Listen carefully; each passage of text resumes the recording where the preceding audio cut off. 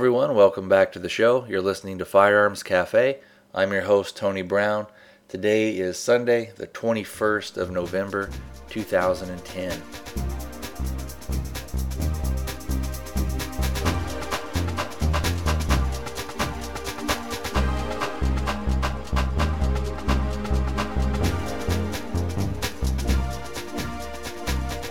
On today's show, we're going to be talking about some of the TSA stuff that's going on.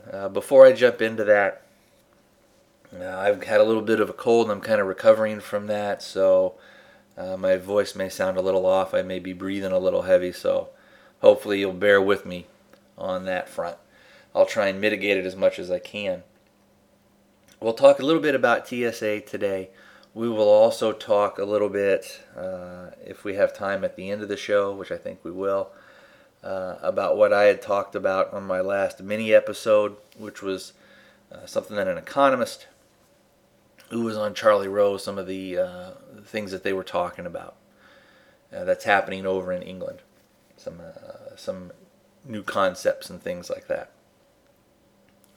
Now, let's see. Let's go ahead and let's do our contact info. Let's get that out of the way. You can contact me a couple of different ways. We do have the fan page over on Facebook. I also have my personal page under Tony Brown. I don't put too much stuff on there, but if you're friending me or following me, you can see maybe some of the comments and things that I do. I've been getting a little bit more active there, especially with some of the stuff that's been going on here recently. Now, so you can go over there. You can contact me there at Facebook. If you want to call in to the show and leave a comment, you can reach me at the voicemail. Now, I also use this voicemail for my other podcast, The Armed Ape. So if it's going to be for Firearms Cafe, just in the message somewhere, just say, oh, this is for either The Armed Ape or for Firearms Cafe. The number to call there is 206-339-3266. Again, that number is area code 206-339-3266. And I'd love to hear from you. I'd love to get some of your opinions on what's going on with TSA. Also, if you want to contact me through the website, really the only way to do that, because I've disabled being able to leave comments and things over there. You just get deluged with spam. So if you want to send me an email, go ahead and do that at firearmscafe@gmail.com. All one word, firearmscafe@gmail.com. And if you wanted to record an MP3 and email that to me, that'd be fine. Or if you just want to send in an email and have me read something on the air for you, I'll be more than happy to do that. Also, over at the forums, over at Gun Rights Radio forums, you can contact me over at the Firearms Cafe section. You can send personal messages through there. Realistically, though, if you're kind of wanting to just drop in a quick email, the best way to do that is probably through the Firearms Cafe at gmail.com address. I check that pretty regular. Now, having said that, this last week I wasn't really on there too much because I've been down with the illness and all that stuff. So now that we've got our contact info out of the way, let's go ahead and talk about some of the stuff that's been happening with TSA. And let's just jump right in. What we're really seeing is an erosion of our freedoms, an erosion of our rights. We're seeing that we're being treated like cattle. We're being treated like slaves. We are being told, this is for your own good. We know better than you. You just need to shut up and take it. And we're getting to the point where, because of things like the internet, because of things like YouTube, we have almost instant information.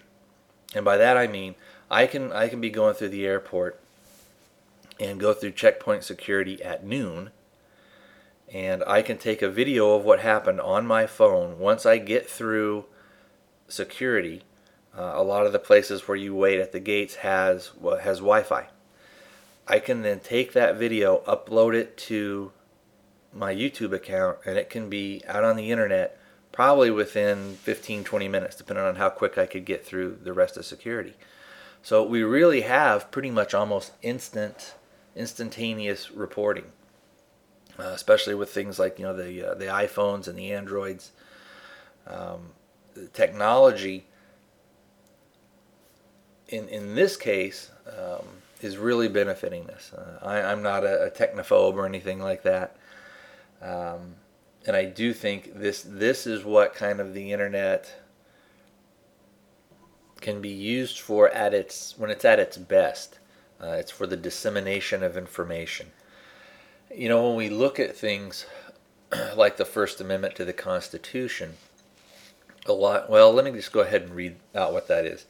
It says, Congress shall make no law respecting an establishment of religion or prohibiting the free exercise thereof, or abridging the freedom of speech or of the press or of the right of the people to peaceably assemble and to petition the government for a redress of grievances.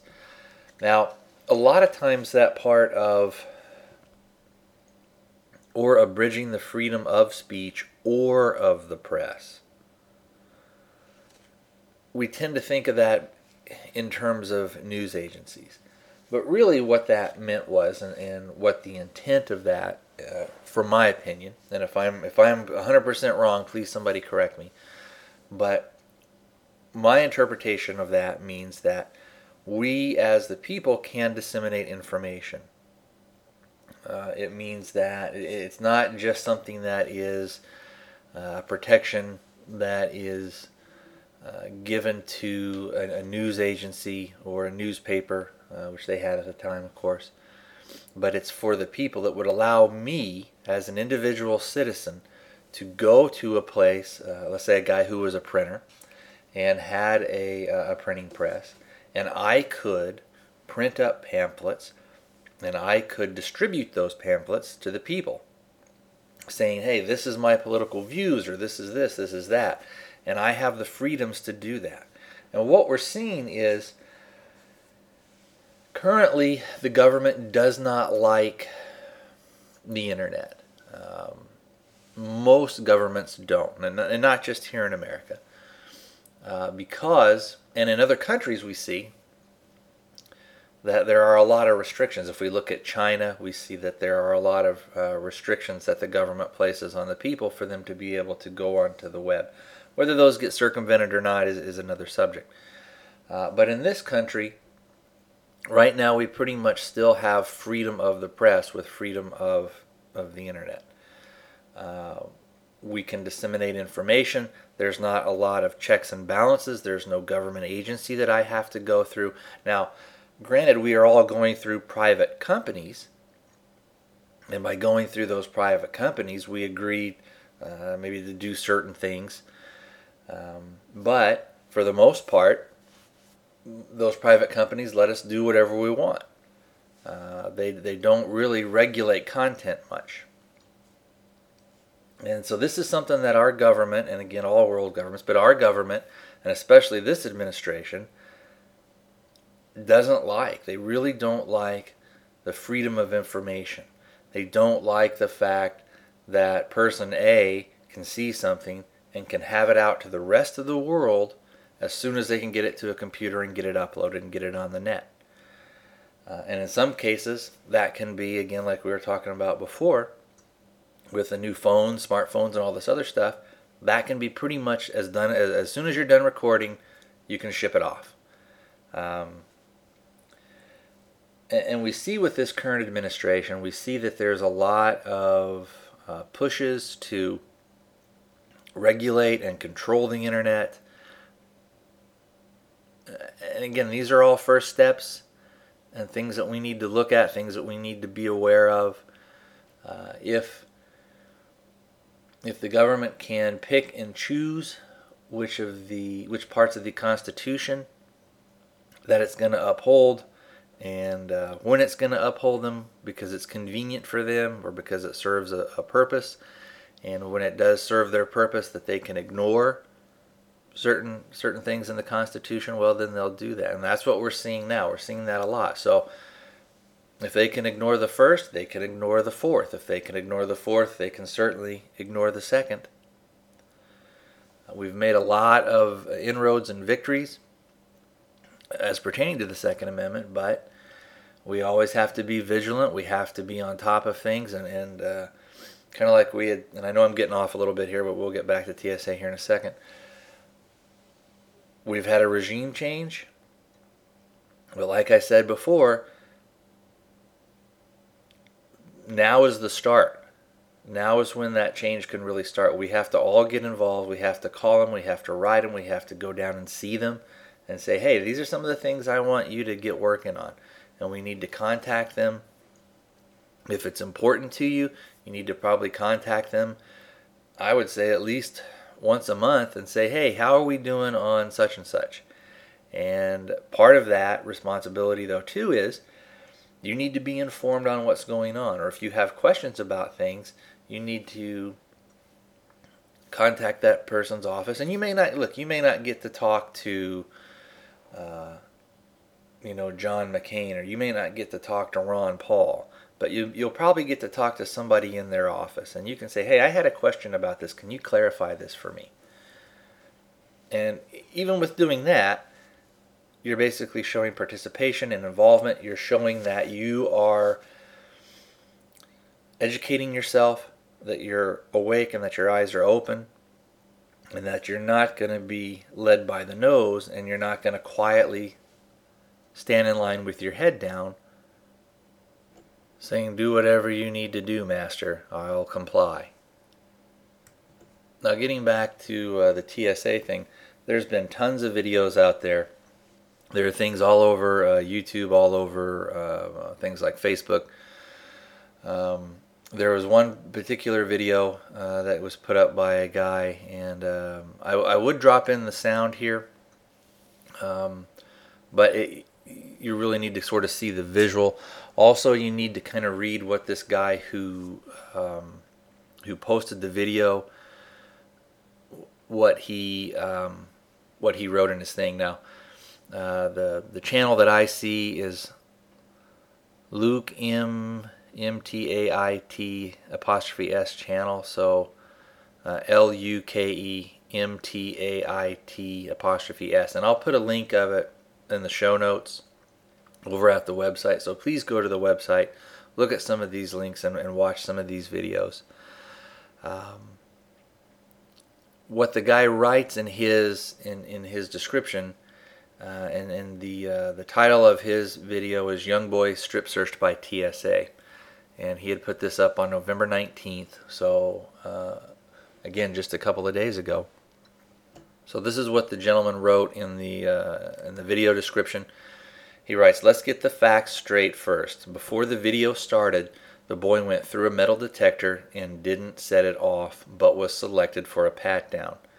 The boy was shy, so the TSA couldn't complete the full pat on the young boy. The father tried several times to just hold the boy's arms out for the TSA agent, but I guess it didn't end up being enough for the guy. I was about 30 feet away, so I couldn't hear their conversation if there was any. The enraged father pulled his son's shirt off and gave it to the TSA agent to search.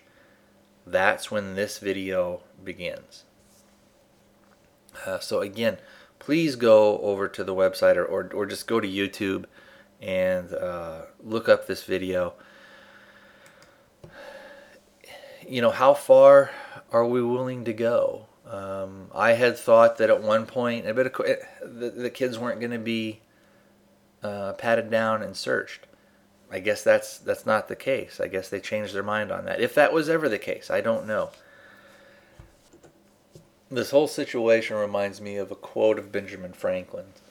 And this quote is oftentimes, I don't want to say misquoted or really misrepresented, but it's oftentimes paraphrased, and in paraphrasing it, it loses much of its power. It loses much of its core meaning. And the paraphrase of his quote goes something like this: those that would give up freedom for security deserve neither. Now, what his actual quote is, quote, they that can give up essential liberty to obtain a little temporary safety deserve neither safety nor liberty. And you may say, well, what's really the big difference there? And the big difference there is that there is a lot more meaning and power in his direct quote. If we look at just some of the words, he talks about essential liberty. And we may say, well, what does essential mean? Essential means you got to have it. If we read it out of the dictionary, it's indispensable, it's necessary. Meaning you need it, you have to have it. And if you're willing to give up something that you need, that is a essential freedom for you to be a sovereign individual, for you to be in charge of your own destiny, of your own fate, for you to really be able to make decisions about yourself, if you're willing to give up something that is essential to get a little temporary safety from somebody else. And we all know what temporary means. Temporary means it's going to go away. And what Franklin is talking about is that if you're willing to do that, if you're not willing to stand up and say, no further, I won't do that. And if by saying I won't do that means you don't fly, or that means that you call your congressman every day and you say, this stuff needs to stop, this needs to be reined in, then you're not giving it up. Now, I know some people out there they really don't see it as a big deal. I do. I think this is a sign of a much bigger problem that we have in this country. But anyway, let's talk again about what he said, temporary safety. When you're talking about temporary safety, that means that safety isn't going to last forever. So the things that we did today, the liberties that you gave up today to make you safe, well, they only kept you safe for a couple of weeks, or a couple of months, or a couple of years. But now, you know what? Now we need to take a little bit more to give you a little bit more safety. And this will get you through another couple of days, another couple of weeks, another couple of months, another couple of years. But you'll be safe. But at the end of that time, we'll need to take a little bit more of your freedom. We'll need to take a little bit more of your ability to make your own decisions, of your ability to control yourself, your body, to control the situations that you and your family will be in. And this is stuff we really need to think about. And I know some people out there will agree with me 100%. I know some people out there will say I'm way off base and I'm overreacting.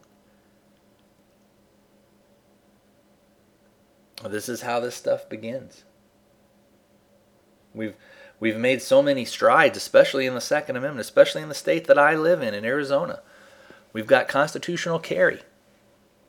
So now in this country we've got, as far as the Second Amendment and as far as the individual law-abiding citizen is concerned, we now have 3 semi-free states. Still got a long way to go. But as far, again, as the Second Amendment is concerned, with at least being able to carry a weapon, we've got about 3 free states. And the rest, we stand in line, we bow our head, we put our hands out, and we say, please, Master.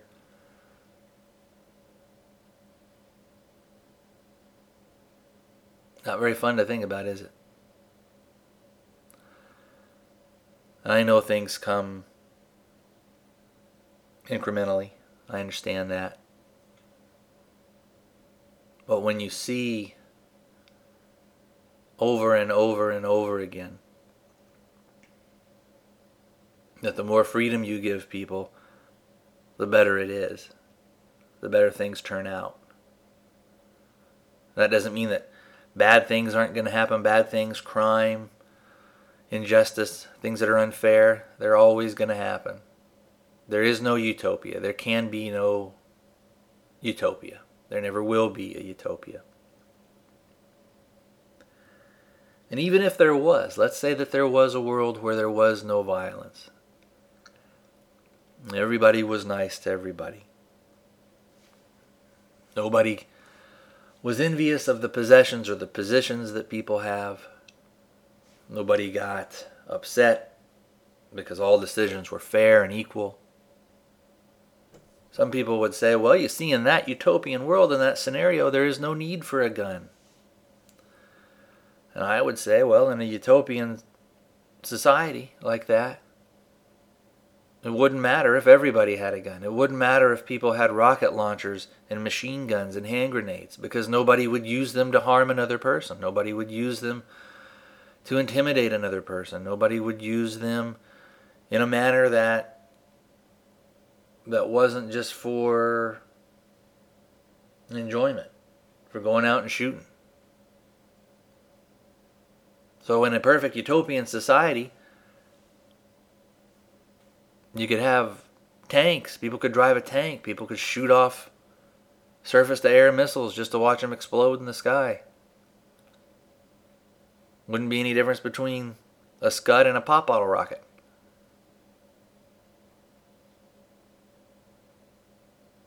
But I don't think we're ever going to have a utopian society. People are people. We are what we are.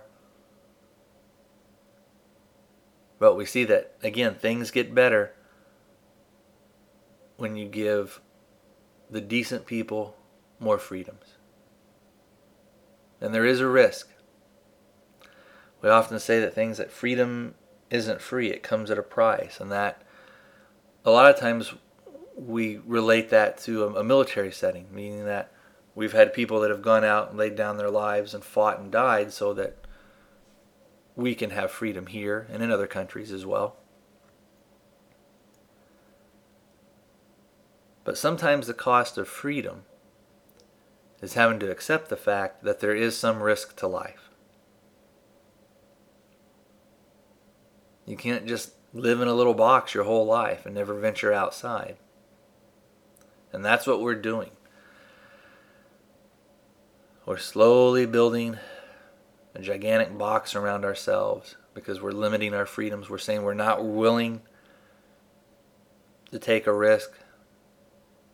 We're not willing to understand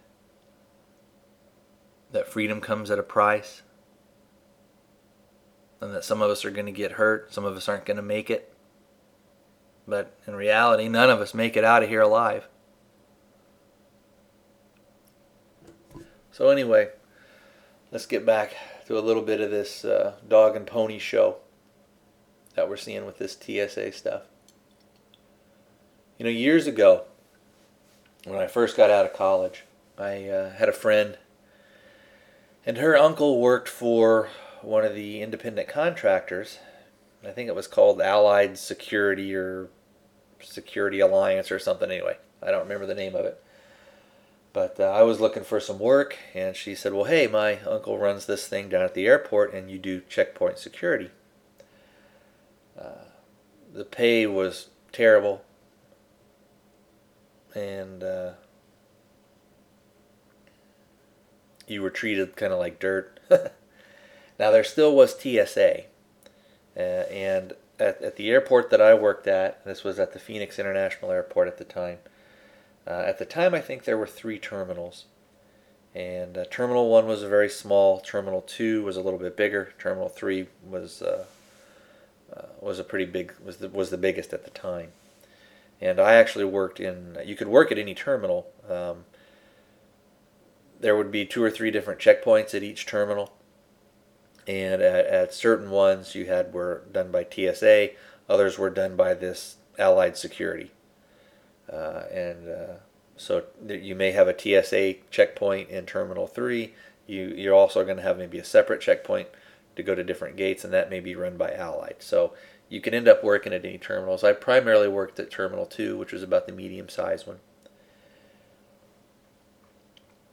And it had the X-ray machines, and it had the metal detectors, and there was an area on the side. Much like pretty much the setup is the same today. And all that, and I worked there. I don't know, 6-7 months, something like that, before I moved on to something else. But in all that time, there was never a bomb that was even seen. There was never any contraband stuff. Some stuff, I think at that time maybe they said, and this is of course years before 9/11, you couldn't take a scissors if they were something over like 7 or 8 inches long, and it was the same with a knife. You couldn't take a knife if it was, maybe over, I can't remember. It may have even been 3 or 4 inches. So you could take something like, if you guys are familiar with a buck knife, the 110s. You could even take something like that. In fact, as a kid, I remember flying with stuff like that when I was younger. But we never, we never stopped any contraband really, something that would be dangerous from going through. There was one time where a lady had a gun in her purse, and I think she just literally forgot. She was so used to carrying it, she went through. Unfortunately for her, it wasn't a very good day. I don't know the outcome of it, but the police came. And in fact, I was on the X-ray machine at the time, and you could see it clear as day. And so we stopped it. And then you had certain procedures that you had to do. Usually there was a police officer. When you're coming out from your flight, and you walk past checkpoint security. Usually at that time there was a police officer that would stand there, and that way if somebody needed to come by in a wheelchair, if you had a problem, they were there. So luckily the police were over there. I motioned the guy over and said, "Hey, this is such and such," and I said, "I don't," and she was like, "Oh my God, I forgot," and I think at that time she was just maybe going down to the gate to pick somebody up. I don't think she was a passenger, because at that time again, now of course only ticketed passengers go beyond the checkpoint in most airports, which is I don't really have a problem with, because it cuts down on congestion down there.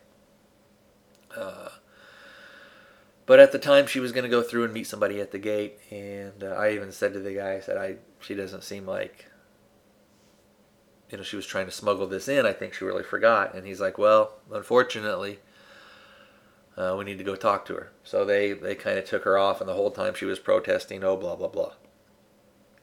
Whether she got charged or not, I don't know. At the time, bringing a firearm past checkpoint security was a $10,000 fine, I believe. So I don't know whether she got fined or if she got arrested or what happened. I know she was at least detained for a while. But really, in all that time, even something like that was very, very rare. You didn't really hear about, occasionally you'd hear, so-and-so at the other terminal, somebody tried to bring a gun through. And usually it was something that maybe somebody didn't know, or they were going down to meet a passenger, much like what happened with this lady. But, even then it was still a dog and pony show. We would stop contraband and things coming through all the time, but what would happen is the airlines would actually send their employees down, and they would send a bag, and they would send it through the machine, or they would try and get somebody through the other side or something, the walk-through side. And again, you could catch the stuff, but they would have fake bombs. They would have, gigantic knives, or they would have it would be a dummy gun. It wouldn't be a real firearm. And then you would catch them and stuff and that. And there were checks and balances. And I don't know that we really see that with TSA today. But, again, these were private companies. And I think things were run probably a little better.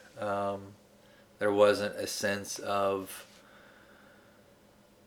you're, some agent or you're some government thing, and so you have all this authority.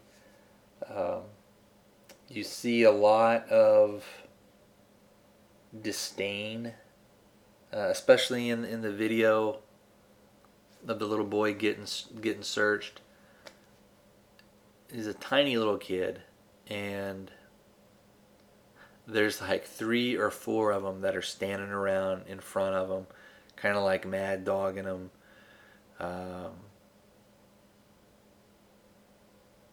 Ridiculous. And but anyway, back then, another interesting thing. Now most, depending on where you go, but most of the luggage now is X-rayed, pretty much when it's checked on and stuff like that. Back then, nothing was X-rayed, and only if it was an international flight. If your stuff was, if you were going to go, let's say, to Canada or England or something like that, only then would your bags be X-rayed. Which I never really understood that, and that never made much sense to me, like why they would do something like that. Like why you wouldn't just do them all. And I guess at the time, maybe it was a thing of, it was probably cost prohibitive. I don't know. But anyway, I don't think we really made anything safer. I don't think what we did there prevented really any major catastrophes. And I think it's the same thing now. Some people would disagree. I think the majority probably wouldn't. I think the majority understand this is just circus. It's just a show.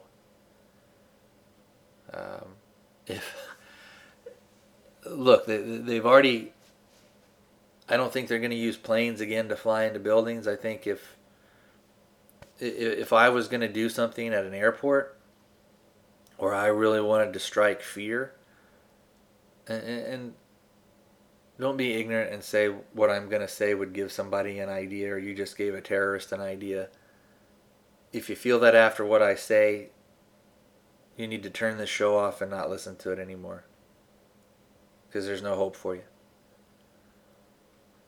But anyway, if I wanted to cause terror at an airport, I would simply get my car, and let's take it even back. Let's say if I'm an organization and I wanted to cause terror at the airports, what I would do is I would have a certain day where I would organize, and at a certain time, so everything would be coordinated, and I would get people to go to where they drive up, and where they're going to pick up passengers, where they depart, where you drop off, and where you pick up. I would have several people go in with their cars. I would have the trunks filled with some explosive device. It could be 10 5-gallon jugs of gasoline or some other type of explosive. I don't know how to make a bomb, but I'm sure these people do. And I would go up, and on a certain day at a certain time, I would hit 10 or 15 airports across the country, and I would blow them up. Now, how do you stop something like that from happening? I don't think you could. Would the answer, if something like that were to happen at one airport, would the answer be now that everybody has to park a mile away from the airport, and now you have to walk in? There's not going to be any cars allowed in. There won't be any taxis, there won't be any buses, or there will only be certain shuttle buses or stuff that you have to go and park at a thing a couple of miles away, and the shuttle bus has to bring you in. And then you have to get searched at the shuttle bus area. Then what's to prevent somebody from doing the same thing at the shuttle bus area? So where does this stuff like that? And I know this is a fantastical imagining, something that's not very likely to happen, but it could happen. And if it did, what do we give up? What essential freedoms? What things do we need? Do we give up for some temporary little stopgap measure that doesn't really do anything anyway, and that only lasts a certain amount of time until they say, oh, now it's time for you to give something else up for us to keep you safe? Ultimately, we can't depend on elected officials to keep us safe. We can depend on ourselves as humans, as individuals, as a people, as a society. There's a guy on YouTube. He's got a channel, Dimcat. I'll put a link to that as well. His name is Reginald. I like a lot of what he says. Don't agree with everything he says, but I like him. I think he's a decent guy. But he had a statement that he made. I don't know if it's his original thing, but he was talking about elected officials, and he said, hey, even Hitler was elected. So again, just because we've gotten a change over in government, we've got some new people in there who are newly elected and are supposed to come in there and do a lot of stuff for us, we still need to watch them. We still need to hold them accountable. And in fact, now more than ever, we've got to say enough is enough. This stuff has to end. You need to be doing things to increase our freedoms, not limit them, not take away our essential freedoms. Things that make us ultimately human. Not just American, but human. Alright, that's enough on that stuff. Hopefully it didn't bore you too much, but I felt it needed to be said, and if nothing else, at least I feel better for having said it. Let's go ahead and take a quick musical break, and when we get back, we'll talk about some of that stuff that I had mentioned on the last show, about some of the radical new concepts that are coming out of England. The song that we're about to hear is from a band called Diablo Swing Orchestra. It's off the album The Butcher's Ballroom, and the song is called Gunpowder Chant, and this is brought to us courtesy of Jamendo.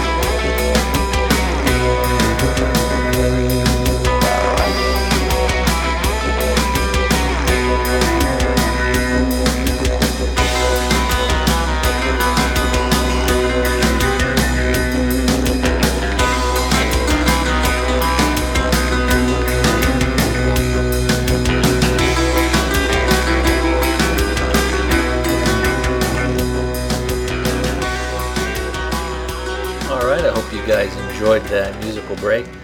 The interview, or the part of the audio that I'm going to play for you guys next, is an interview from a guy. He's the editor-in-chief of The Economist magazine, and his name is John Mikhoelth. Micklethwaite, and this is an English magazine, and I found it interesting, some of the things that they said, and I'm going to play a big chunk of the interview because a lot of the stuff that he says is just very interesting.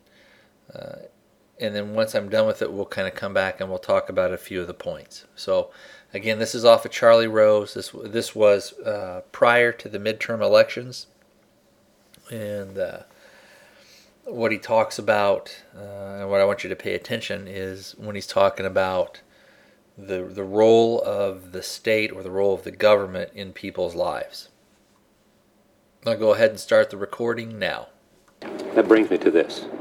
Radical Britain, you say, the West's most daring government.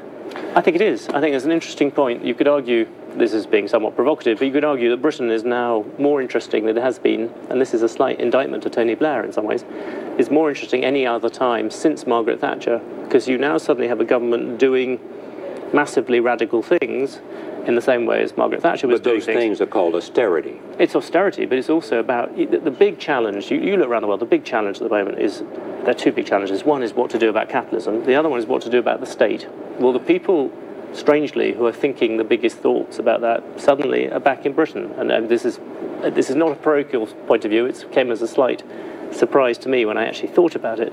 But you look, that there is not, Barack Obama has not produced any plans, really, about trying to redivide, work out exactly what the state's for them. But in terms of if you want to look at radical ideas about what to do about the state, or radical ideas in terms of deficit cutting, you're suddenly looking at Britain, and I think Britain is interesting in that way. What are the radical ideas? I think there are two. Partly one is just the savagery of what they're doing. They're cutting on a scale unlike any other government. They're cutting 20% out of most departments. That is a lot to take out. They've exempted health. And that's going to be enormously difficult to push. Some used to say in the United States, they're cutting, it's not just fat they're cutting to the muscle. Yeah, they're cutting it back in a big way. Secondly, there is a sort of beginnings of there is this big intellectual problem there, which we've wrestled with, endless people wrestle with, and you could see the Republican right, which has generally been the source of ideas on this, has not really, I think, got hold of it. All it's got is fury. But the basic idea is this: the dealing with the state cannot just be about reducing the supply of it, getting rid of departments here. People want, why we've got big government pretty much everywhere, because people want it. And it's not just the left, it's the right as well. Both people, the right builds prisons, the left builds hospitals. Right. Neither of them are really doing much about it. If you actually have to start making people think about, and so all these ideas that Cameron has about devolving power down towards people, that, I think, is a radical solution. And how does that work, the devolving of power down to people? I think they're pushing stuff down in terms of, they're trying to hand schools over to people to run them, they're getting mayors to be locally elected, they're getting police chiefs to be locally elected. Again and again, they're trying to tell people, if you have a problem, don't automatically turn to the state for the answer. Because the state can't afford to do it anymore. The state can't afford to, and also actually just potentially the state isn't the right person to do it, because if the state does it, you create an atmosphere of now, is this because we're facing the kind of deficits that we're facing around the world? Yeah. The debt explosion that is there, mean that this is, in fact, the forerunner of where government is going? I think it's definitely. Even in France? You'll notice we called it the world's most daring government. Yes, indeed. And there are bits where we think they're going down the wrong path and they've made some odd decisions. But actually, yes, they are. Some of it is just that Britain messed up. They've inherited a fiscal deficit which is much worse than other people. America can get away with having its deficit for a bit longer. But sooner or later, America is going to have to face this. And this is, you look at the midterms, this is the great unacknowledged question. Obama has not come up with any kind of sensible medium-term plan to bring down the deficit. And to be honest, the Republicans haven't either. Paul Ryan made a half effort, but he was shouted down because just sitting there and saying we have to cut taxes, that is not a realistic way to do it. It's got to be something big. Okay. Now, there were quite a few things that were said in there. At the very end, he mentioned a person, Paul Ryan. He's a senator, I think, from Wisconsin. I'll put a link onto the financial plan that he had in order to reduce government and get some spending under control. And he had a thing called the Roadmap for America. Like I said, I'll put a link to it. You can go to his site, check it out. It's quite a lengthy thing, but he addresses things like taxes, Medicare, Social Security, things like that. So if we jump back into some of the things that John Micklethwaite, I believe that's how his last name is pronounced, was saying, the thing that I wanted to draw your attention to the most was they were saying that over there that they've got, spending is out of control, and they need to figure out how to do it. And what they're doing is they're slashing budgets. They're cutting 20% out of government departments. But just doing that in and of itself alone isn't going to be enough. And you did notice one thing. He said that they had exempted their health care. And I think he probably should have added at the end of that, for now. Because if it turns out that they need to cut it, they will. Now, he also talked about, there was an interesting thing where he said that people, the reason that we have big government is because that's what people want. And that's kind of been a philosophy that's been floating around for a long time, and is generally thought to be a truism. That for a long time, the reason we have this big expansion in government is because when the expansions came and when more power was gobbled up and grabbed up, we, the people, didn't do anything about it. We didn't go in and vote the bums out. So in essence, by inactivity, we get what we wanted. Because if it was something that we really didn't want, we'd go out there en masse and vote them out. And that's kind of what we saw at this last midterm. Now, of course, some of the things that he was saying, this interview happened before the midterm. And one of the things that he talked about was kind of Obama's approval rating and things like that. And he said, well, we really can't tell until after the midterm. So I think he would probably would probably say with the results of this election that we just had that America's confidence in Obama and what he's doing has waned significantly. But getting back to what he was talking about, the reduction, what else do you need to do besides just maybe cutting some departments and reducing the size of things by a certain percentage? And that's when he started talking about, there's this radical idea of the state isn't going to take care of you, and the state may not necessarily be the right person to take care of you. And so the schools, they want to look at giving the schools back. They want to look at basically putting more power back into the hands of the people. And of course this is all one man's opinion, but this is kind of what's happening over there in their government. Now, at the same time that in England that they're wanting to make these cuts and pull back and put more power to the people, our current administration wants to do the opposite. They want to expand government. They want to spend their way out of debt, which is impossible. There's no way to spend your way out of debt. But I just found it very interesting that as the current administration wants to lean more toward Europe, England and some of the other countries are wanting to lean more towards the way that things were done in this country, more probably if we go back into the 80s, into the Reagan era.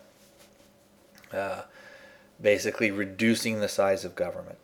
And again, when they talked about, pushing things back down on the people, when you do that and when the people become more responsible for themselves and say, you know what, I don't need to be on this special benefit program. I don't need to be on this special entitlement thing.